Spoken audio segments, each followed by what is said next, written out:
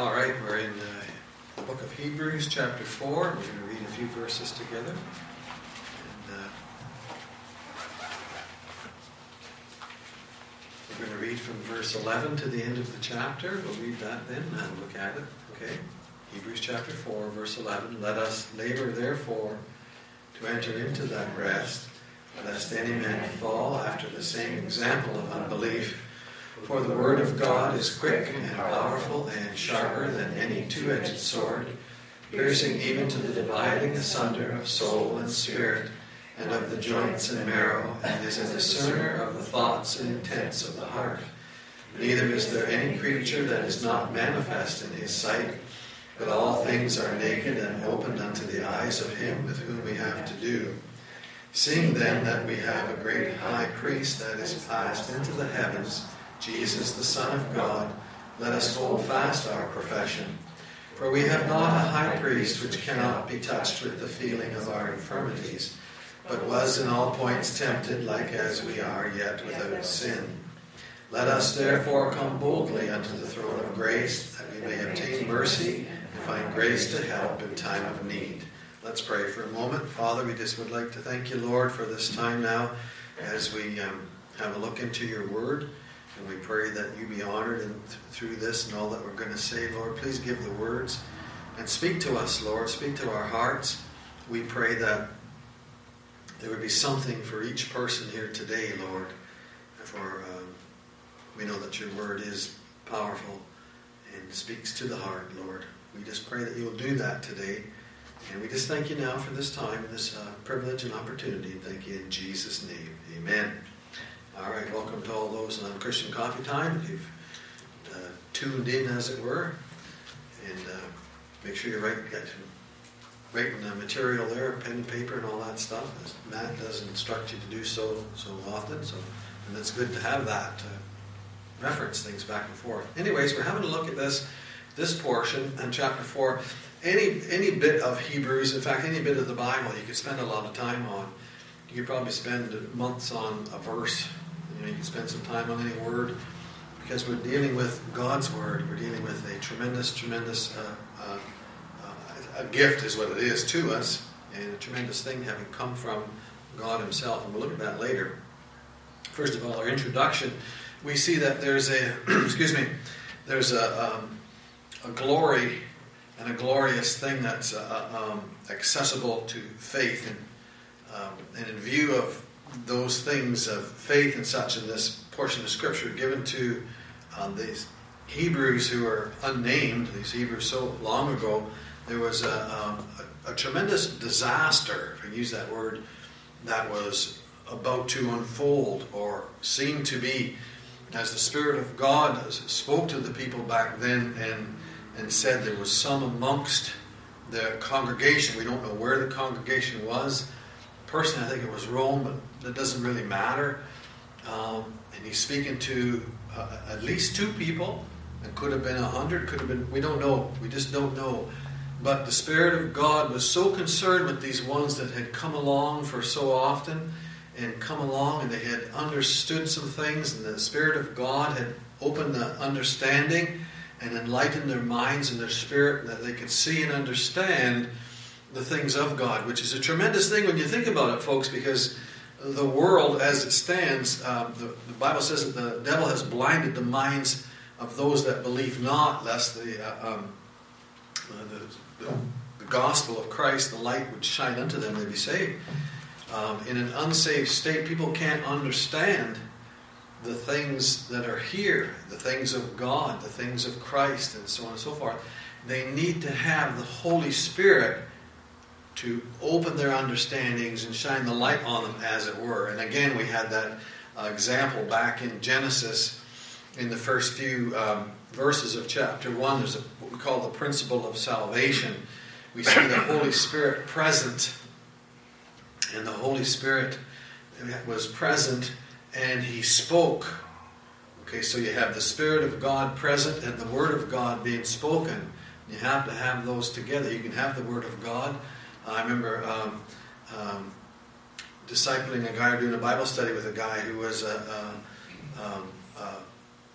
pastor of a church that didn't really believe the gospel. He got saved and such, and they had a correct Bible and all that stuff and read it often, but it didn't do them any good. Why? Because the Spirit of God wasn't there upon them. It was just unbelief. But when the Spirit of God moves upon an individual and the Word of God is spoken, then the next thing you see in Genesis there, those three things, the Spirit of God is present, the Word of God is spoken, and then the light entered, and then there was light. Okay, you have that, and that's what happened here. Now, this illumination and this enlightenment is not salvation. Otherwise, if it was, we wouldn't have the book of Hebrews, because this is written to those who are in danger. He says, you've seen, you've heard, you've tasted of the good word of God, and so on and so forth, but they were in danger of giving up at that point and going back. He tells us that back in the book of Numbers, in chapter 13 and 14 or so, the provocation in the wilderness where the children of Israel came up to the promised land, and they sent spies in as they were instructed. They brought back report of the land. They brought back fruit of the land. The people tasted of the fruit of the land. They saw that it was good. They tasted it was good. And then there was the problem of the giants, the sons of Anakim, and they said, this is too much. We can't defeat them. Let's get somebody to take us back to Egypt. And that was unbelief, and the Lord got upset with them and said, look, because of your unbelief, you will not enter in. And those people died off in the 40 years of wandering in the wilderness, and everybody from 20 years old and under weren't involved in that. So we see that picture in the Old Testament of their unbelief, and that's an explanation of this, and this is an explanation of that, back and forth. But we see that disaster is the word I would use. For anybody to miss out on salvation is an absolute disaster, an absolute crime, because Jesus Christ went to the cross of Calvary. He's the Son of God, and He went there and paid the price of the sins for all people.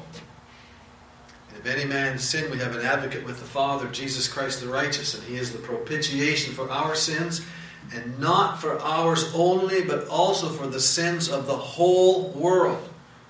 What does that mean, the whole world? It means the whole world. You get sometimes there's characters will come along and tell you that God just chooses a few. That's heresy. That's not Bible. It's the whole world. The people out there, the unsaved. We see people driving up and down the highway. We see people on every day when we go to do things. We see people. Most of those people that we meet are unsaved. They're going to hell. And we ought to take a cue from that. One of the lessons here for us is to see the heart of God, the Spirit of God, who's trying to reach these ones and had, we don't know who the writer is, to write this letter and take it to them. A letter from God. Well, the whole Bible's a letter from God, isn't it? And encouraging them to believe in Christ. And so we see and he lays out the problems, and he lays out the resolution to it. And in this portion we're looking at here, we'll start at verse 11 there where we left off last week, and he's going to talk about the Word of God and how important it is. And then he's going to take and go to the point of focus where we all should be all the time, everyone, and that's Jesus Christ. He's pointing them and drawing them to Jesus Christ, but that's the Spirit of God's job. That's what He does, isn't it? So let's just have a look here at verse 11. Let us therefore labor therefore. Now we read that, and sometimes people have a problem with that right there where us. It sounds like the believers have to labor. See, you got to work to gain your salvation, eh? And some they refer back to Philippians in chapter 2, where it says, "Work out your own salvation with fear and trembling." See, you got to work out your own salvation. See, this works. I like what Willie Mullins said. He said, well, just a minute now. You go back to Philippians chapter 1, verse 1, in there, and you see, who was it written to? The saints. People already that were believers. Okay, so in Philippians, it wasn't about works for salvation. It was the fruit after you're saved. Tend to that. And that's what's going on here too. People get all bent out of shape. Let us therefore labor. Oh, we got to labor to enter in. No. Who is this written to? You got to take context. context, it's written to those who are in unbelief. It's interesting that he uses the word us, but he's referring to the potential apostates. Okay? Become one of us, not of them who go back. Let us labor. And he's drawing them in and saying, be one of us. And that word labor right there, and we think of the word labor, as we talked about last week, as work and such. It's not work. It means to be diligent. Okay? It means be diligent. And these people were not being diligent. They were ignoring the word of God. They were doing despite unto the Holy Spirit and the blood of Christ and stuff, if they would go back. He says, let us labor therefore to enter into that rest, lest any man fall after the same example of unbelief. So then he goes in verse 12 and he talks about the word of God. Now, for a while I wondered, it seems like verse 12 is just kind of out of place. But it isn't. If you look at all what he's talking about and the context of the thing, he's trying to convince them. Now he's using the two most important things for convincing people of believing. That's the Word of God. And then he goes on to talk about Jesus Christ. So he's going to talk about the Word of God. At the beginning of the book of Hebrews, chapter 1, verse 1, he begins the whole epistle with I can't call it the theme, but the theme is Jesus Christ and salvation in Him. But where did you hear about Jesus Christ? Where did you hear about your sins? Where did you hear about God? Where did you hear about heaven and hell? Where did you hear this? In the Bible, the Word of God. Chapter 1, verse 1, God who at sundry times and in divers manners spake in times past unto the fathers by the prophets. Verse 2, hath in these last days spoken unto us by His Son. So we take from that, we see the two major things right there. God has spoken in His Son. God has spoken. There's the Word of God and there's the Son of God. There's the written Word, there's the living Word of God. And that's what he's using here as the argument after the tremendous warning he's just given about what will happen to these ones when they go back and so on and so forth. Excuse me. And it is quite amazing when we look at the previous message from last week. We saw that he addressed this, or he took note of those who were in the wilderness and the problem that was there in unbelief. And then he brought it up and mentioned David at David's time. And then he mentioned that this was written almost 2,000 years ago. And then even today you take this, and this is still applicable for today, isn't it? Because it's the Word of God. And it doesn't change. Amazing, amazing thing. So we have the Word of God. He says, for the Word of God is. We could just stop right there. That's quite a message in itself, isn't it? The Word of God is.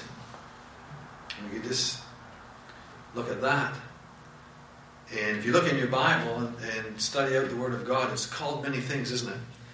It's called milk. And it's called meat. And it's a hammer. It's a seed that's planted. It's a fire. It's the power of God in Romans 1:16, the power of God unto salvation. It's a sword, the sword of the Spirit. It's that which gives life. God's eternal Word. Remember, he's bringing forth kind of like an argument in a courtroom kind of thing, and bringing out this case and bringing this whole thing out, laying it out before them. Here's what you need to do. And he's arguing, and that's not the right word, I know, but he's bringing up the Word of God. I mean, where else would you go to hear about God, Jesus Christ? Where else would you hear about that we're all sinners? Where would you hear this? The Word of God. Okay? It's God's eternal Word. When we think of God Himself, we can picture in our minds, which is difficult because we have a finite mind.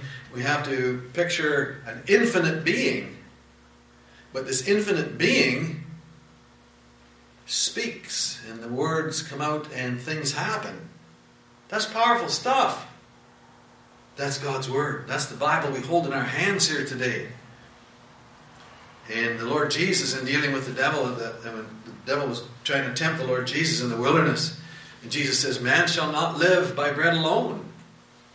You got to eat food, yeah, but that's just part of the thing. That's for your body. What about your spirit? Man shall not live by bread alone, but by every word that proceeds from the mouth of God, because every word is important. Every word is powerful. So let's have a look at this for a minute. For the word of God is quick. Now, we think of that word quick, and just like the word labor, we think of, okay, work. But that's not what that word means. It means diligent. This word quick here doesn't mean that it's fast. It doesn't mean that at all. That word right there means that it's living. It's the living word of God. There was a preacher, I remember we were told of years and years ago, I think it was in Toronto, I forget really.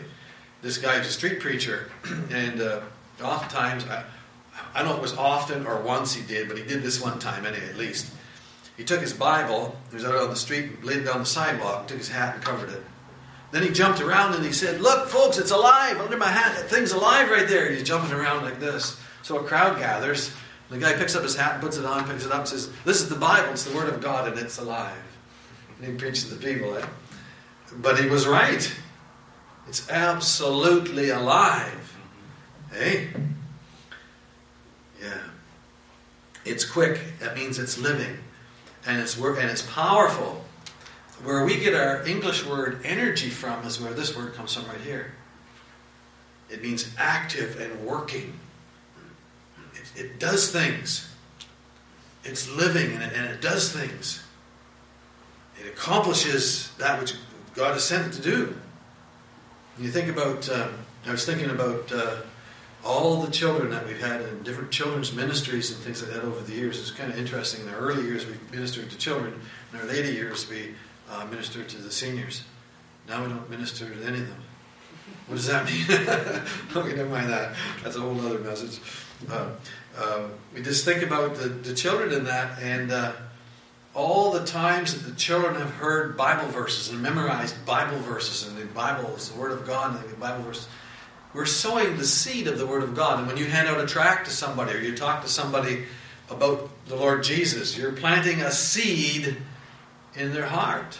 Right? A little seed, the seed of the Word of God. But it's not a little seed in the sense of insignificant. It's this powerful, quick, and active Word of God that's going to bring forth fruit. And I think of, again, I reference Willie Mullen. It was one of my favorite preachers, a great Irish preacher he was. He talked about the time when this fellow that he knew, or whatever, how many have heard his life story? Listen to that, yeah, live, right? So I don't have to tell this story. Pretend you never heard it. Anyway, he was invited to go to this gospel meeting one time, and Dr. Tucker was the preacher in that. And afterwards, Mullen was very upset with the guy that took him. He didn't take me to that stuff. I don't want to hear that stuff, kind of thing. Very, very upset about it. He said, "But the preacher did something that night that I have endeavored to do every time I talk to somebody about the Lord and speak to people with the Word of God, is to plant the seed of the Word of God in the heart of a sinner." Because what that Dr. Tucker did that night, he doesn't remember the message. He didn't remember the message, but he remembered the title was, "What About This Day of Wrath?"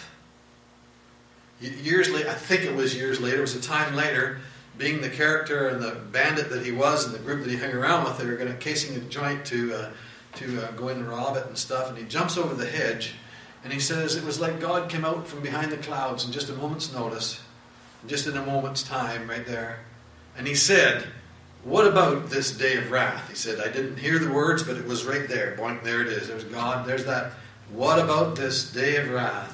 That's the seed of the Word of God planted in the heart of the sinner, and God will use it at some time. He'll do that. That's how it works. And for us to get the Word of God out there, hand out a tract. We have these ones. I like these. John 3:16. Oh, there's two of them. There's one. I wonder if that was a pretty thick card. John 3:16. Hand them out. That is powerful, powerful, powerful stuff. And if you get somebody reading that, and the Spirit of God is, that person's searching, the Spirit of God's there, if they're searching, or however that works, and he'll bring some conviction about that, about their sins, about the Savior. But we may just be planting the seed. We may not get the opportunity to lead that person to Christ. Not everybody can do that. That's the end of it. That seed, you're planting it in the heart of that sinner, And maybe years and years later, somebody else will water it in that person's life and teach them and show them and be there with them and so on and so forth. Somebody down the road gets all the glory, and that's the wrong way to put it, isn't it? The person that leads them to the Lord, that's not what we mean really, is it? Jesus gets all the glory, but it's a wonderful thing to lead somebody to Christ, isn't it? But somebody else has done an awful lot of work. The Lord has done a lot of work with other people, and way down at the beginning of it, somewhere the seed of the Word of God was planted. Okay? So just keep handing it out, keep talking to people about it, because it's quick, it's living, it's powerful, and it's sharper than any sword. We have a couple swords here, and I guess Bill didn't take them with him or something. And one of them is a sharp edge on, the other one's not sharp. And I'll tell you that those sharp ones, I don't like to handle them, I don't like to touch them. They just scare me. They are just nasty things, you know. But the Word of God is sharper than any two-edged sword. We have trouble understanding between, what's the difference, some people would say sometimes, what's the difference between the soul and the spirit? And we'll fumble along and try and give an explanation of that. But the Word of God pierces that. It says piercing even to dividing asunder, or means the division of soul and spirit. People say, sometimes you hear people say, well, oh, it's just the same thing. Excuse me. It's right there. So the Word of God shows the difference. They're separate. Okay, that's a whole other thing. And as a discerner, or it's related to judging the thoughts and intents of the heart. In the promises and in the warnings of the Word of God, the Bible judges our hearts. It shows us our heart's condition. It diagnoses the condition of the human heart. And if you're writing things down, you can look up Isaiah 55:11. That refers to these kind of things. It cuts through, it cuts the heart. It's a seed to be planted in the heart of the sinner. The discerner, that word discern right there, we get our English word from this word. We get our English word critical from this word. It means discriminating and passing judgment on the thoughts and the feelings. That which relates to judging. So you see, it's important for people to hear the Word of God. The unsaved they don't need to hear about the hockey game and stuff like that. That's not going to save them. They need the Word of God because it's that seed will be planted. It's quick, it's powerful, it'll cut right through, it'll cut into the heart. It's an amazing thing because it's eternal, because God is eternal. And it's powerful. It's just what God is. It'll do that. Do that work. And then he goes on to say that, verse 13, neither is there any creature that is not manifest in his sight, but all things are naked and open unto the eyes of him with whom we have to do. It says with whom we have to do means with whom we have to and must give account. Nothing hidden from God. Nobody gets away with anything. The Bible tells us that we shall give account for every idle word and so on and so forth. That's kind of a scary thing. But there's no condemnation to them that are in Christ Jesus. But everything, God sees and knows everything. Well, of course he does. He wouldn't be God if he didn't. Of course he does. People are going to be answering to him. Nothing's hidden from God. And we can conceal our innermost being from our neighbors, from those around about us. We can conceal things inside. We don't conceal anything from God. We can even deceive ourselves sometimes into believing things that aren't true or whatever. But nothing escapes God's scrutiny. In the eyes of whom we must give account, we are at the mercy of God. He sees everything. So he talks about the importance of entering in through belief into this rest, the rest of God that God wants to share with the believers. And it's for everybody, but you must believe in Christ. God became a man, as it were. God was manifest in the flesh, went to the cross of Calvary, was put to death. He shed his blood and was buried in the tomb, rose from the dead the third day. Put your faith and trust in Jesus Christ, who is the Son of God, which means God the Son, and you'll be saved. With all of your heart. It's not just head knowledge. It's with the heart. For with the heart man believes unto righteousness. He says in the Word of God, don't ignore it. Seeing then, verse 14, seeing then, or you could say therefore, but it's kind of what he's saying. Because of these things here we just looked at, okay, seeing all this then, that we have, you notice the tense there, that we have a present thing. It was present for them back there. It's present for us here today. Jesus Christ is for us, for the believer. He's there for the sinner. You need to get saved. You need to trust in Christ. You need to repent of your sins, or you will go to hell. You will wait for the judgment, and God will judge you, and you'll go into the lake of fire for all eternity. That's what the Bible says. Jesus Christ came to deliver people from that. The gospel is for everybody. Believe in Jesus Christ and thou shalt be saved. Seeing then that we have a high priest that is passed into the heavens. Did I miss something? I missed something, didn't I? Seeing then, where did we leave off? Oh, seeing then that we have, okay, we're getting down to the great high priest stuff here. Okay. All right. Seeing then that we have a great high priest. Great is where we get our word mega. To give us the idea, when people say something's mega, it's huge, okay? There's nothing higher. It's talking about mighty, strong, or high. There's not. And high priest, the high means chief, superior. There's none above. When you think about what a priest does, a priest offers sacrifices and intercedes on behalf of others. That's what a priest does. The Bible says in Peter that believers are priests. We offer what sacrifices, not the sacrifices like the Old Testament and such, but maybe the sacrifice of praise he talks about. Maybe you have to sacrifice your time or whatever, what you want, to help somebody else. I don't know however you want to put that. And we intercede for others in prayer, don't we? Has passed through the heavens, has passed into the heavens. Jesus, the Son of God. Now there's a declaration of deity right there. So you've got the Word of God. You've got Jesus as a high priest. You've got Jesus as the Son of God. You got a declaration of deity. And they were thinking about going back to Judaism and such. And people think, well, I'm just going to walk away. It's too tough, too tough. He says, look, we've got a great high priest. And we're going to find some things out about him in a minute here. And he says, let us hold fast our profession. Now, 3 times through these verses that we're looking at is the let us. There's 3 let us's. 3 different ones there. As responsibility or your own duty and such like that. Let us hold fast. But let us hold fast means to be strong or to prevail, not to give up. Don't be dismayed, which means to stop. Hold fast our profession. Now let's just talk about profession for a minute. It's not much different from the confession. It's the confession is the words coming out of your mouth and such. In Romans 10:10, confession, the mouth unto salvation. When somebody says sometimes, what's your profession? What do you do? What do you do for a living? What's your profession? What do you work at? Your profession. For the believer, Christ is our profession. And we profess Christ, and we confess Christ, but Jesus Christ is everything to us. And must be everything in every aspect of our lives. The good times, the bad times, everything. Jesus Christ.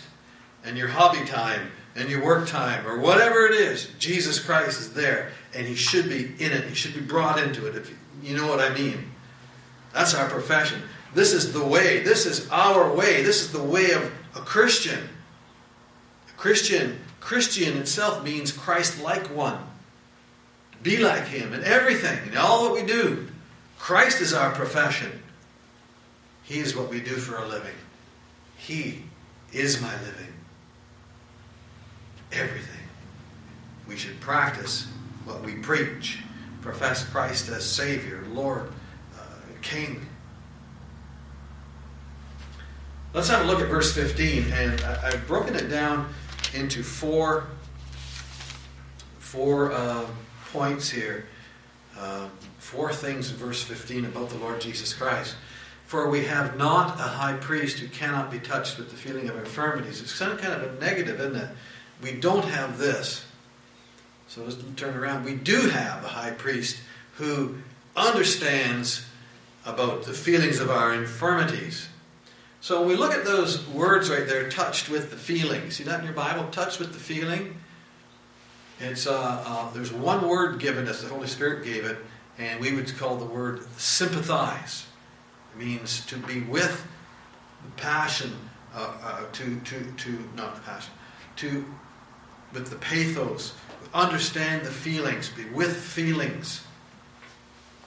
We do have this high priest who understands, who sympathizes with our weaknesses, with the things that we struggle with.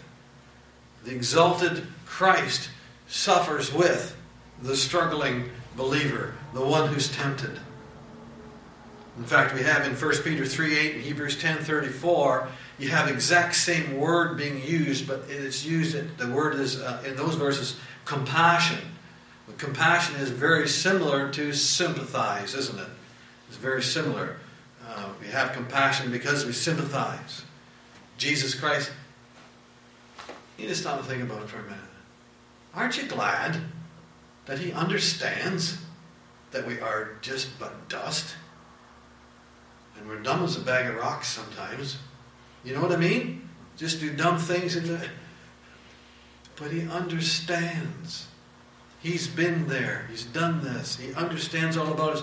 God understands everything, but Jesus Christ has, the second point is, in all points, in all things, in all ways, He's got all the experience of this. There's nothing He doesn't understand about what we go through and so on and so forth. Jesus Christ, the representative of mankind. On the cross, He was representing mankind. Took mankind's sins upon Himself. The second Adam, there He is. And in His life, He experienced fatigue, hunger, disappointment, betrayal, laughter, joy, and even death. Everything. He knows about it. That should be an encouragement for us or for anybody going through a problem right now. Somebody said, you're either in a problem, or you're just coming out of one, or you're just about to go into one. That's supposed to be encouraging, by the way. But isn't that what God uses? Doesn't it tell us in the book of Peter that God uses trials to increase our faith? Take away the trials. I don't want this stuff. Well, this is what He uses to increase our faith. I don't like it. But the after, oh, okay, I see. But He understands. He's a representative in all points. He's been tempted. He understands the problems we go through and the humanity of Jesus Christ. There's some things I wanted to read here about the... I don't think I'll do that. Maybe I should. And the word tempted. When you think about the Lord Jesus Christ as being tempted, but we get into this, we must understand, at the end of verse 15 He says, yet without sin. It's very important to see that. He's tempted. In that word tempted, as I understand it and as I read it, and I just don't really understand it, I read it in a book. Somebody has given the definition there in the language as it was given, that there can be tempted in a good sense or tempted in a bad sense. Jesus Christ, of course, is tempted in a good sense because without sin. All right? It means to test, to try, to prove. It shows that where the context is that the temptation was the cause of suffering to Him, and only suffering. It was not a drawing away to sin. All right? In all the temptations which the Lord Jesus suffered, there was nothing in Him that answered to sin. He did not have an old sinful nature like we have. And then at that point we would have to explain or just touch on, and we'll just touch on it, the virgin conception and birth. How did this happen? He would say, hey, he was just a man. No, he wasn't just a man. You see, because Adam, the first Adam, Jesus Christ called the second Adam, the first Adam sinned. He sinned against God and disbelieved His word, and there was the curse came upon mankind. Every person born has the sins of Adam placed on their account.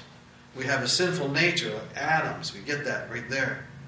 The Bible tells us, and I think, is it Isaiah? I forget just exactly where it is, about it says that that God was going to do this new thing whereby a woman would compass a man. Well, compass, it means to go around. bypass, that there would be a woman would bypass a man. In other words, he's talking about the virgin birth. That a man, you see, that line of Adam was broken, stopped, because the Lord Jesus Christ, this is God manifest in the flesh. There's no sin. That line was stopped. The woman would bypass the man. She's going to have a child, but not by a man. God Almighty, who is life, was the spark of life, and that baby grew in the womb. And that baby was Jesus Christ, the Lord, without sin. The virgin conception and birth bypassed man. God was the life spark, hence the line of Adam did not pass to Jesus. So we see, where am I? I just missed something. There we go. So we see that where it says at the end of verse 15, yet without sin, there's three things that we need to concern ourselves with. Write it down. I write it in the back of my Bible so I can refer to it and be reminded of it all the time. I remember one time hearing a preacher, he's a Baptist preacher, and he talked about that Jesus Christ, he thought, and he said, he taught that Jesus Christ could sin. He said, no, he could not. That's heresy. There's three things here, and the Bible talks about Jesus Christ, who is that perfect Lamb of God. And listen to these three things. It talks about there was no thought of sin, there was no works, no action of sin, that he was perfect and unblemished in everything about him. In 1 John 3:5 it said, in him was no sin. In 1 Peter 2:2 it says, he did no sin. And in 2 Corinthians 5:21 it says, he knew no sin. Because he's God manifest in the flesh. This is the God-man. God took on a human form that he could be put to death on the cross for your sins, for my sins, for the sins of everybody. So he shows them, he says, look, there's a warning here. There's a disaster waiting to happen. You people are going to walk away in unbelief, walk away from Jesus Christ. He says, let us labor therefore to enter in. And he talks about the Word of God, how powerful it is, how necessary it is, how it is neglected. And they were neglecting it. And he talks about Jesus Christ, the high priest, who understands, who's there for us. He talks about our profession, our professing of Christ. And this high priest that can be touched, and he sympathizes and has compassion with everything about us, and yet he's without sin, because this is God we're dealing with. In verse 16, we'll finish up with this, the third, let us, therefore, because of these things we've just mentioned, let us come boldly. Boldly. Can a Christian sin? Yeah. It's not ideal, but it can happen, and it does happen. And it could be that we sin and we don't even know it sometimes. The Bible says, if any man sin, it says we have an advocate, Jesus Christ the righteous, and he is the propitiation for our sins, and not for our sins only, but also for the sins of the whole world. And we can come before God Almighty. Do you ever do something dumb? Do you ever sin? You don't answer that. And we can either run away from God and hide like Adam and Eve did in the garden, or come before God. And sometimes, you feel ashamed. Boy, I feel stupid for saying that. I feel stupid for thinking that. And you kind of like this. We can come before God. Lord, I did it. That's how he wants us to come boldly. Lord, I got this problem. We can come boldly before him any time. Right to the throne of grace in our prayer. Look what it says, verse 16. Because of all this, because of Christ, because of the Word of God, we can come to the throne of grace that we may obtain mercy, because that's what we need, and find grace to help in time of need. We all have times of need, all the time. I got it all the time. There's not a day goes by, there's not a time of need. That hymn, I need thee every hour. We should rewrite that. I need thee every minute. I need thee every second. Because we do. We just do. In time of need, just a thought here before we end up. The 7 letters in the book of Revelation written to the 7 churches, the Laodicean church, the last one he writes to, they didn't have a need, did they? They were modern. They had all kinds of wealth, and they didn't need anything. They didn't understand this, I guess. But I hope you can hear this today and understand this, that we can come boldly to the throne of God, the throne of the eternal God, boldly right into his throne, right before him because of Jesus Christ. Because the veil has been torn, access has been made, there's been an access given right to God, right before him. That mercy and that grace that we need in that time of need. Maybe you've got a time of need right now. Maybe you're going through something, you're in something, you've done something, I don't know. Just take it to the Lord. You go boldly, just because he's your Father, he's your God, he's your Savior, he's your Lord, your Master, and he loves you. You've been forgiven because of Christ. He paid for that, whatever it was. That we may obtain mercy and find grace to help in time of need. Well, we have to stop. Our time's gone. That's not the end of the message. Chapter 5, I believe, should have started at verse 14 when he starts talking about Jesus. But it doesn't matter. We'll divide the church up and have another split over that. But chapter 5 continues on about the high priest. Well, if we can't get anything else out of this today, let us remember this. Let us therefore come boldly unto the throne of grace, that we may obtain mercy and find grace to help in time of need. As long as we're breathing in this life, we have a time of need. Don't you think? Amen. All right, we better stop. Let's pray. Father, we just thank you for your grace now, Lord. We thank you for your word and these things that you've given to us. Lord, help us to read it often. We thank you for the power of your word. We thank you that it's alive, it's living, it's active. Help us just to get it out there, Lord. And help us, Lord. And we thank you that we do have this great high priest, Jesus Christ. Lord Jesus, we have you, and you understand and sympathize and have compassion upon us and all the dumb and stupid things that we could do. And that we can come boldly to your throne before you to find that mercy and grace that we need. Lord, we just thank you for your love to us. So, Lord, we thank you for this portion of Scripture. Help us, Lord. And we just thank you. Let us go on our way rejoicing. And, Lord, please let it overflow to others round about us. We thank you in Jesus' name. Amen.